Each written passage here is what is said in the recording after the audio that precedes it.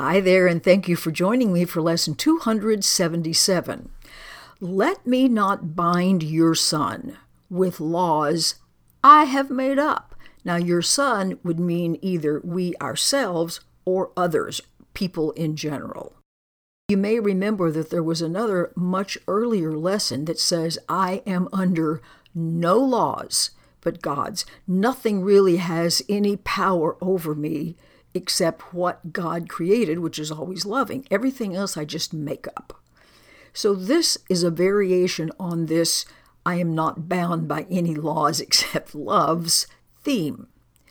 Your son, that's everything, of course, is free, my father. So let me not imagine that I have bound him with the laws I made to rule the body. When it says him, it's not only talking about other people, it's talking about ourselves.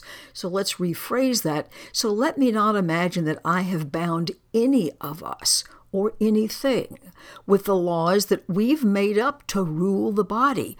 What does the body need to be safe, to be okay, to be acceptable, and so on? We're not subject to any of these laws that we made up and by which I try to make the body more secure, I try to make it more acceptable, I try to make it more safe, I try to make it more healthy, etc.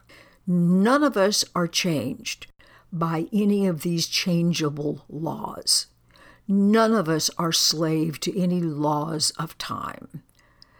All of us are as you created us because we know no law except the law of love. So let's not worship idols. All of these laws are idols. A law that says if you don't eat spinach every day, for instance, you're going to get sick. See, this whole idea is an idol.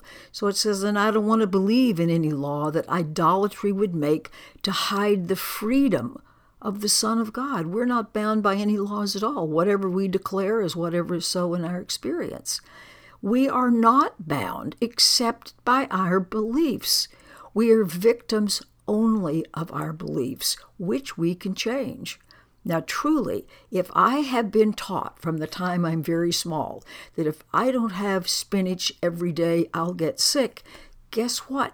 You will. Not because you have to, but because you have declared this is a cause and effect thing, and now you're going to abide by it. You can stop whenever you want to. Because it says, yet what he is, what all of us are so far beyond faith in slavery or freedom. We're just beyond any of that. We're free because we are our Father's Son. We are the activity of the Father. And we can't be bound unless God's truth can lie, and if God could will that he deceive himself. That's the only way we could possibly be bound. And since God's truth cannot lie, and God cannot will that he deceive himself, we are never bound.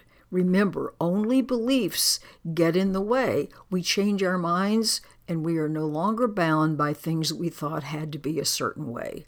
It's a really important idea. So keep looking around today as you move through your day, realizing the only thing I have to do is choose love today, and I'm not bound by any other law. Great idea. Certainly makes life simpler.